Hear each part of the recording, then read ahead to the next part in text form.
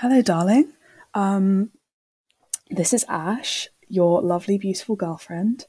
And I'm not sure whether you'll be hearing this after Christmas or your birthday, but whatever it may be, I just wanted to say hello. This is a podcast that I have decided to make for you. I have no preparation, so hopefully it will be not bad. But yeah, I just thought you would enjoy it. I know that like my favorite thing to do is when I'm out and about and when I'm doing stuff around my room and my house is like to like listen to your voice and like especially when you send audio messages. I really enjoy it when your voice is just playing in the background. Just find it very soothing. And I know you love your podcasts, and although I probably can't compete with the Binches, I can at least try. So yeah, since I have since you basically like know everything that's going on in my life anyway, I wanted to talk about something new. So I thought I would teach you some biology, talk about some biology this time. I'm not sure what I'll do in the future, but I guess I'll find out. So yeah, so something I thought you might find interesting to listen to is a lecture. It's about a lecture I did about sexual selection, and I thought it might be interesting to talk about. Um, which is basically like, what is it? And also, very interestingly, why does sexual selection work a lot more strongly on males than on females? Um, which is like something that is super cool. So I get like I think I might have told you this before, but I think it might be interesting to go through. Is this thing called anisogamy, and I'll just briefly go through it. So anisogamy basically means it's the opposite of isogamy, and basically it means that the two different gametes, the male and the female gametes, are two different sizes. So you've got one big one and one small one. The big one being the female ova, the small one being the male sperm. And this, surprisingly, is kind of thought of as the molecular basis for all of sexual selection and why we see sexual selection across the whole like animal kingdom being much stronger on males. Um, and basically, how this is how it works. So think of a zygote, right? Like a developing, embryo. When is it going to have the highest success? When is it going to be the most likely to survive? Well, when there is the largest amount of resources and nutrients available to it, right? Which is why the best possible outcome, like the scenario which results in the best possible outcome, is if you have two large gametes that fuse together rather than two small ones or one large and one small. So you might be thinking like, okay, so if that's the case, why aren't both the male and female gametes large? Well, once one large gamete evolved, that being the female one, then the selective pressure was on for the one that could get to it and capitalize on its increased resources the most quickly. So rather than it being larger gametes being selected for providing the best success for the zygote outcome, instead, what was selected for was whatever could like basically fertilize it the fastest. And so for this reason, a lot of scientists call the function of the sperm almost parasitic because it hijacks, like takes advantage of, the female resources and doesn't provide very much in return. In fact, you could even argue that it results in a more negative outcome for the female. So that's anisogamy, two different sized gametes. And what this means is that basically because the females are kind of reproductively offering a lot more than the males are, that the females kind of get to like pick and choose at their own, expense. No, not at their own expense, at like, whatever male that they want. And that means that basically female reproduction and female reproductive success is limited by their access to resources, whereas male reproductive success is limited by their access to females. So this is why we see sexual selection most often in males, because the males are just getting whatever they can have access to, whereas the females are choosing, okay, what is the highest quality male, and which one shall I pick to provide this reproductive material so that I can have a child, which is super interesting. And yeah, and when we see experimental evidence for the role of anisogamy in sexual selection across the whole animal kingdom, for example, this is this thing that we call the Bateman gradient in biology. And don't worry if you're not if you don't completely follow this along, because it's not that important. But basically, it shows that basically they combine tons and tons and tons of metadata from across all kinds of different taxa, animal taxa, and they find that the higher the number of partners of a female doesn't really make a difference to their total number of offspring. So, no matter how many males they mate with, they still consistently produce the same number of offspring. Whereas males that mate with more females tend to produce more offspring.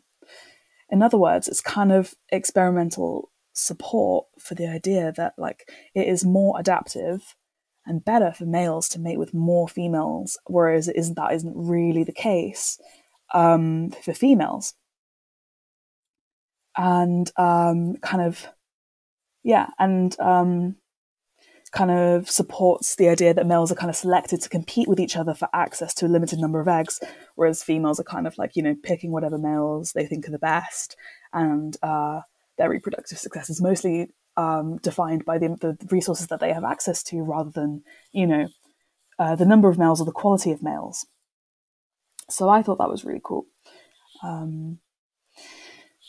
And yeah, so because males kind of compete with each other for females, this means that there's a lot of selection pressure for a few specific things which females might find more appealing or more attractive. So, for example, a larger body size, ornaments, or social competitive ability.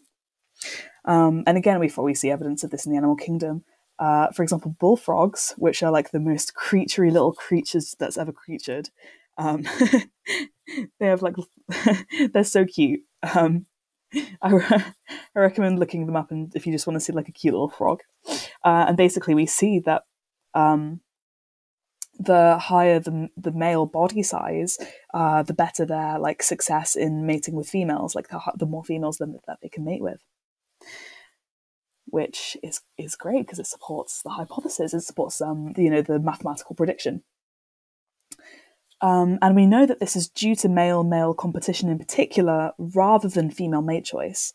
And the reason why is because in frogs, male frogs have got territories, and basically females will just pick a male's territory to spawn her eggs, and then he'll come and fertilize the eggs. So if you're a bigger bullfrog, then you can, beat the shit out of all the smaller bullfrogs, and then you get the best territories that all the females want to come and fuck in. And that's basically how it works. On the contrary, so we've also we've talked about male competition. In addition to this, we have female mate choice, which I mentioned this to you a while ago.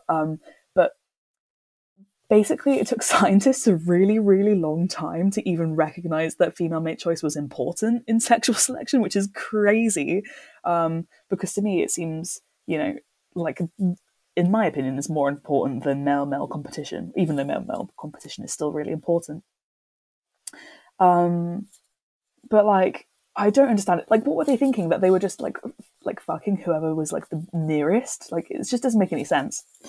Because obviously they would be selected to maximize the viability of their offspring by picking the highest quality male. But they kind of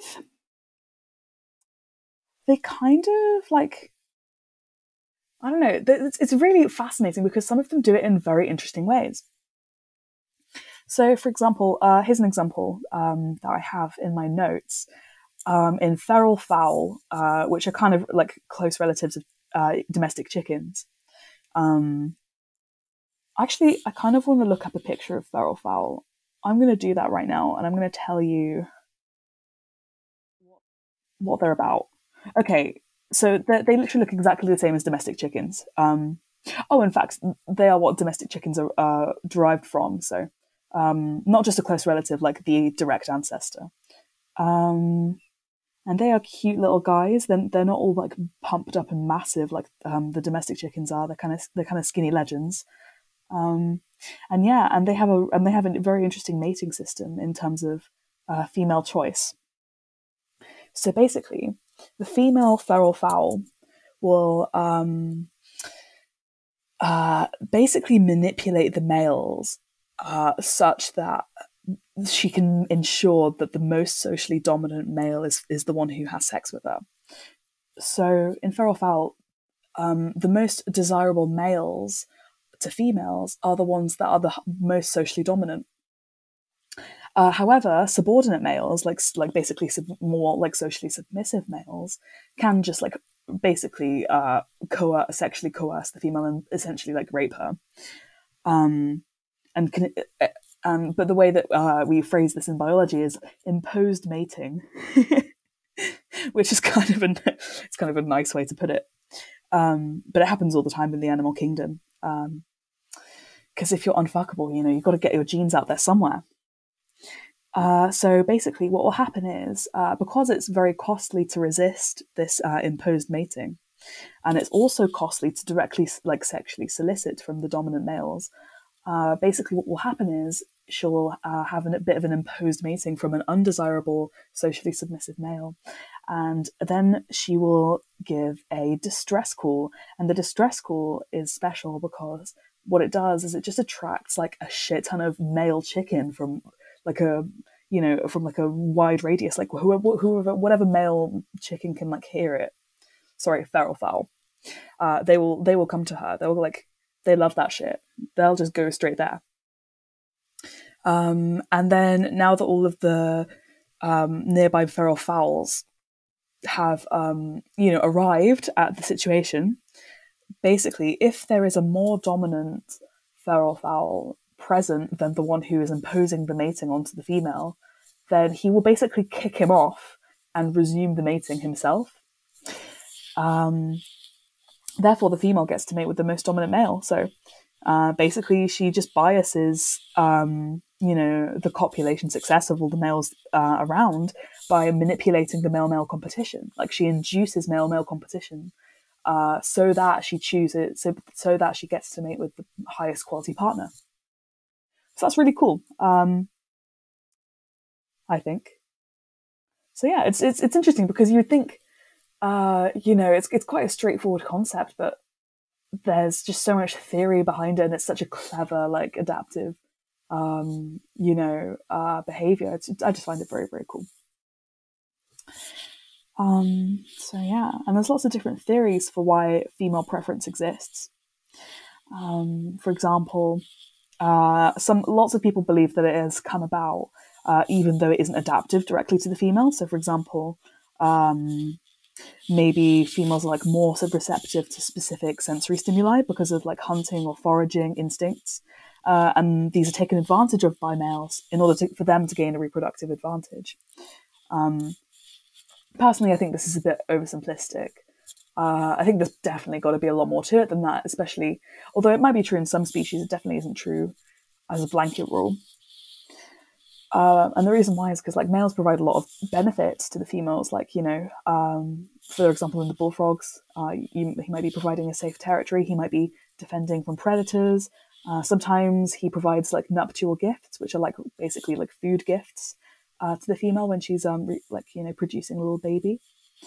And another theory on top of that is that the reason why female preference exists is because of the benefits to their offspring, not just in terms of paternal resources or care, but also because of genetic benefits.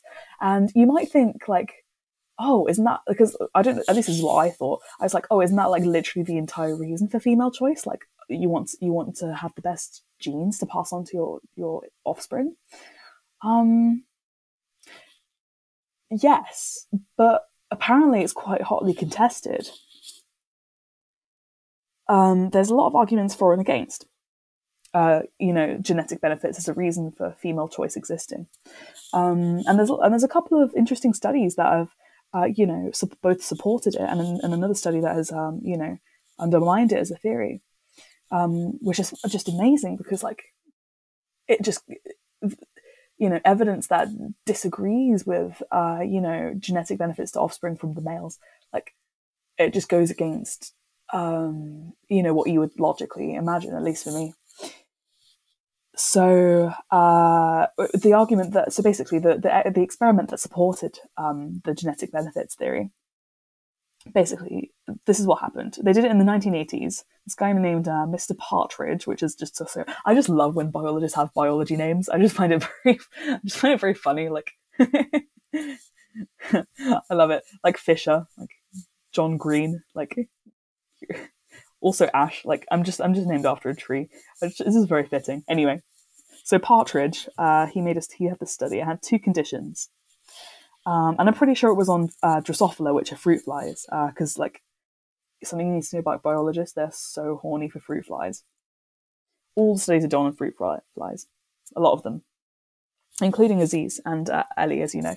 Anyway, so basically these were the two conditions of his study. So basically, he had all these flies. In one treatment, he was like, you guys are whores. You are not fucking anyone except your monogamous partner for life. And basically, he enforced lifelong monogamy onto the flies by like assigning them a mate. So these flies be fucking, but they're not whores. Like they are godly wives, as the Binches would put it. And in the other condition, they basically just allowed it was like a little fly orgy. Like basically, the flies were all allowed to like reproduce with whoever.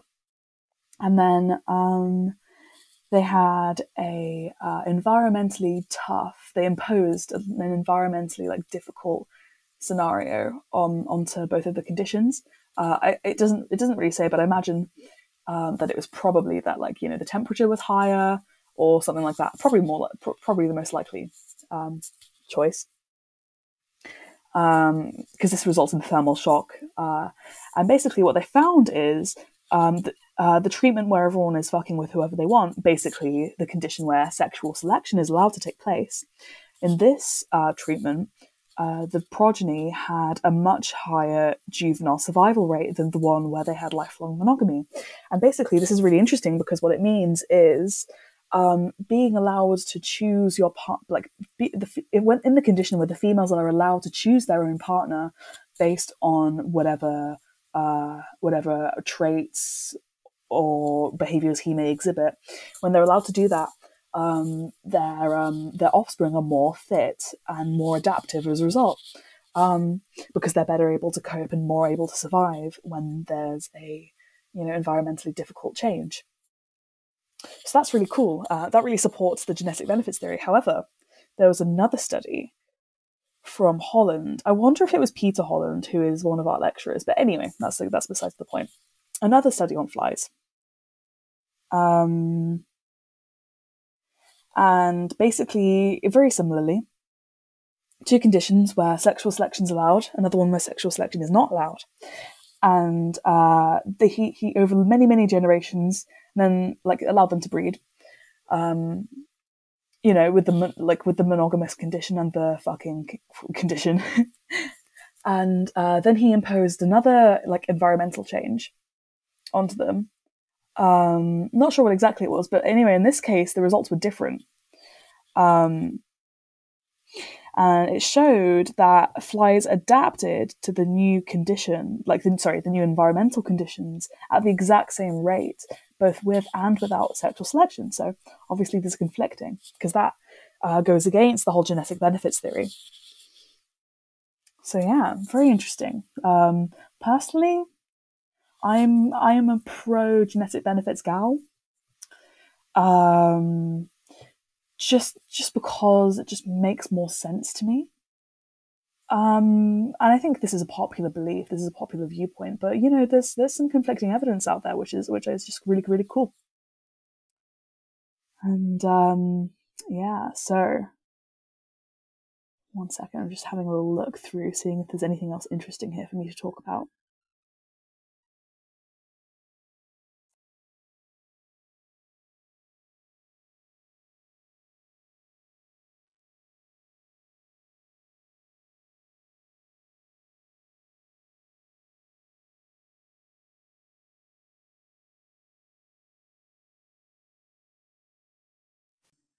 Hello again. Sorry for the random pause.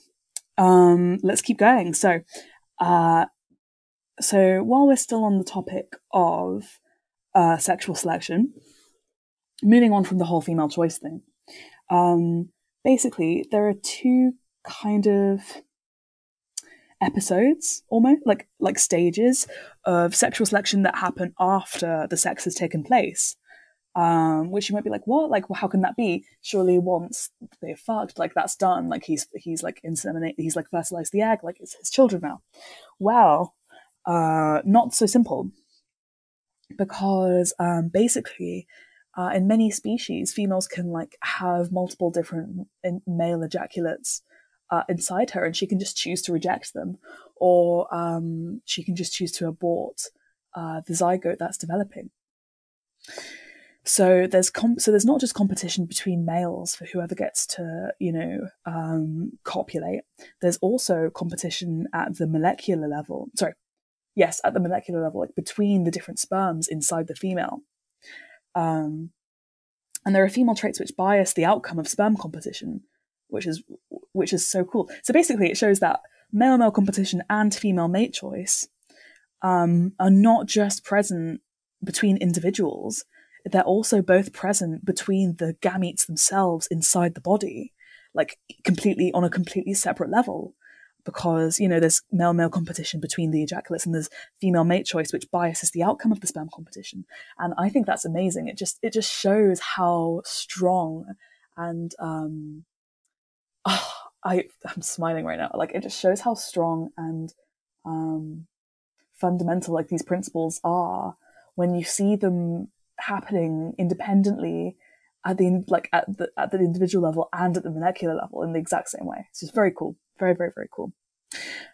So because females tend to have sex with multiple males, it's very rare to not very common at all to have monogamy in the animal kingdom. So polyandry is what it's called when females mate with multiple males. And what it means is that there's a trade-off in males. So he can either invest more in pre-copulatory competition, as in, trying to mate with as many females as possible, or post-copulatory competition, as in having a more competitive sperm. And you usually can't have both because there's a limited number of resources available. So you have to kind of choose. So basically what this results in is alternative mating strategies, which kind of, is kind of strategies that will either invest preferentially in pre or post copulatory competition. So here are some examples which I thought were very cool. Here's an example which invests of a species which invests preferentially in post-copulatory competition. Sorry, two different phenotypes of the same species, which each phenotype invests in a different stage. So if you're a blue sunfish, right? Okay, I have to do the same thing as the feral fowl. I have to Google them and see what they look like. I think I already know, but I want to make sure. Oh, okay. They are pretty little men. I really recommend Googling blue sunfish because they are really cool. A more exciting fish actually to Google will be the ocean sunfish, which are just like the most just absolute creatures. They're so fucked up. Anyway, okay. So if you're a blue sunfish, they've got quite pretty markings. You can have two different pathways that you can go through in your life if you're a male. So you can go through the parental pathway, and this means that if you become you become a large male and you have a territory, and similarly to the bullfrogs I mentioned earlier, the females come and they spawn their eggs in your territory, and then they fuck off, and you fertilize the eggs, and then you undergo parental care as the male sunfish. It's one of the only, taxa in across across animals that where the males are the ones that do the parental care for the reasons of agamospermy that I mentioned earlier, and we think that the reason why the males provide the parental care in most fish, is because of the higher association with the developing eggs, because the males have the territory, the females come and spawn in the territory and then they leave, and then the males are kind of around the developing fish a lot more, so they pick up the parental care because they're more highly associated with the offspring. But anyway, that's besides the point. So you got the first pathway, that's the parental pathway, and because they're large and they have a nice territory where females come and spawn their eggs. Just think for a second. Do you think this pathway of fish is investing more in pre-copulatory competition, where you're trying to mate with as many females as possible, or in post-copulatory competition where you want to have the more competitive sperm? Just think for a second which you think it is. And if you were thinking pre-copulatory competition, you would be right, because being a larger fish, having a big territory, these are attractive traits to the female gals. Hence why they would choose to spawn in his territory. And now you have the sneaker pathway. These are different blue sunfish, and these males are a lot smaller, and they're trans legends because they basically, their whole thing is that they look exactly like females and they mimic the behavior of females. And the reason why is, honestly, it's J.K. Rowling's worst nightmare, because what they do is they will sneak into the male territories by looking like a female, and then they will basically just produce so much jizz, like they produce like shit tons of ejaculate all over the female's spawn, so that he can steal paternity from the parental male, the male who owns the territory. Honestly, it's the bathroom problem all over again. But yeah, it's a clever strategy, and as you can imagine, this guy is investing, rather than in pre-copulatory competition, he's actually investing in post-copulatory competition. Like, he's got some aggressive ass jizz, and he wants to share it with the world. So yeah, that is the sneaker pathway as opposed to the parental pathway. And these two kind of exist in an equilibrium, kind of a stable, frequency of each one. And yeah, that's the blue sunfish. And another example, we have, and I really, really like this example, of differing alternative mating strategies in the same species, is the side-blotched lizard. Compulsory, have to Google the side-blotched lizard.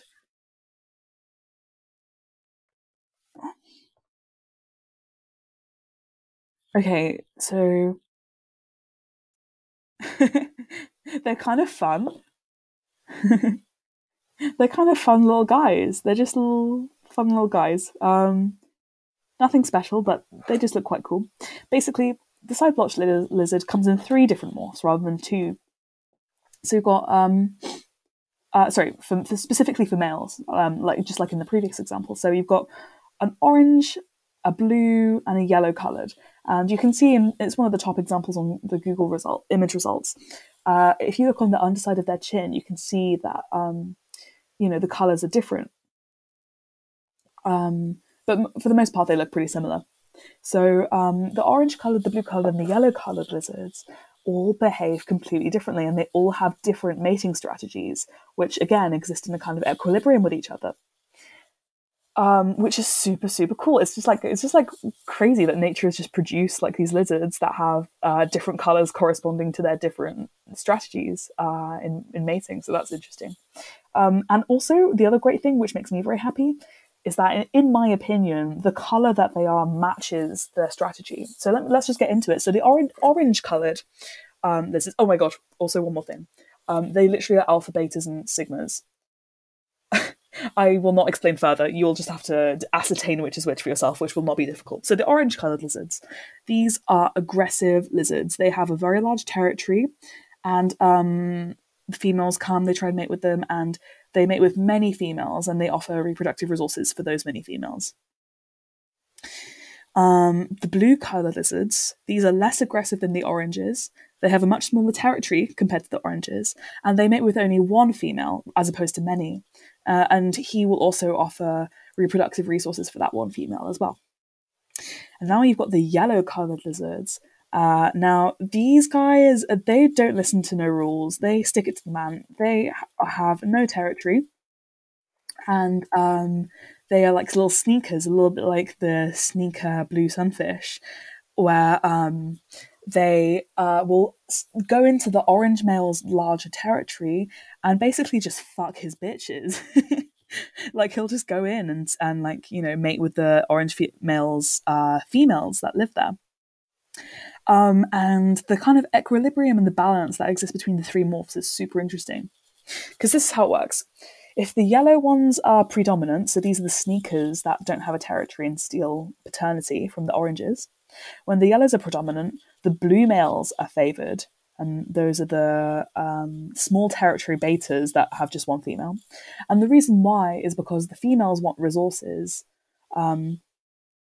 and if there are loads of yellows around, he's not providing any resources. So the females want resources, and then they'll go to the males, the blue males, and then the blue males will become predominant. And now when the blue males are predominant, then the orange males start to become favoured because they're really aggressive. They can outcompete the blue males, and this means that eventually the oranges will become predominant. And then when the orange males become predominant, then the yellow is favoured. Because there is a large population of females, because, you know, oranges be fucking, they have a harem. And so because there's lots of females, the oranges can't defend all of them effectively. So the yellows, lots of opportunity for the yellow to come in and, you know, and fuck. And then the yellow becomes predominant, and then the whole cycle begins over again until you reach kind of a nice equilibrium. So as you can imagine, there are lots of fluctuations in the frequency of the three morphs. So yeah, I thought that was a very interesting example of, you know, alternative mating strategies in the side-blotched lizard. Very cool, very cool. And yeah, that is my example for now. I hope you enjoyed my thoughts on these examples from sexual selection. I want to say my own thoughts on the whole thing, which I'm sure like you might have also been thinking, which is that kind of kooky coconuts, how the entire study of sexual selection is completely focused on the male perspective. Like alternative mating strategies and stuff, it's all focused on the male, you know, the male's fitness interests, you know, what the male is doing. And then the females are kind of like looked at as a kind of a commodity or a resource to be won by the males. And I think this definitely reflects the massive, you know, male dominance in the field of biology over the past like hundreds of years, where you know, the most prominent biologists have all like almost always been male. And I think it is a nice example of how even today, you know, thinking that we're more progressive than we used to be, we still suffer from the same problems of the past, because the same kind of systemic barriers are in place to prevent kind of a more diverse set of perspectives for scientists to like look at issues from. So yeah, I would like to see a higher focus on female mate choice as a, you know, a mechanism behind sexual selection personally. But yeah, I'm sure it'll happen. I'm sure it'll happen someday. But like for now, I'm quite content learning about the alpha, betas, and sigmas of the side-blotched lizard. And I hope that you also enjoyed listening to my little podcast. I hope it went well. I think I'm going to wrap it up here. I really hope that this audio isn't shit because I'm just on my laptop. I'm just like talking through my little microphone. And I hope you found it interesting. I know that I've spoken to you about some of these examples before, but yeah. Listen, I'm no Benchtopia, but you know, at least I have cool animals on my side, which I think is an area that they're lacking in. And yeah, darling, as I'm recording this, you have just arrived today in your mum's house for Christmas. And I've got to say, I'm a bit worried about you. I don't want to make a huge deal of it because I know that you're fine and at the moment, and I know that you're having a good time. But I just hope it stays that way. I hope Rachel doesn't become rancid like last Christmas, because I know that was really bad for you. And yeah, I'm so happy for you to be back in a safe and like familiar place. Like Ashburton's so beautiful. I'm so happy for you to get to like keep in touch and meet up with all your old friends um and see Belly, little Belly. I miss her. And yeah, um yeah, I just makes me happy to think of when we can have a cat together. Um it makes me excited for the future with you, and you won't need a podcast to listen to me ramble about animals. You can just you can just well, you don't even need to ask. I'll just do it naturally. But yeah, Queen, I hope you have best Christmas with Rachel. I don't know why I'm saying this, because you've already had Christmas with Rachel by the time you're listening to this, but yeah, I love you so much. I hope you enjoyed this shitty little podcast episode. The first, I hope, of many to come. I love you, darling. See you soon.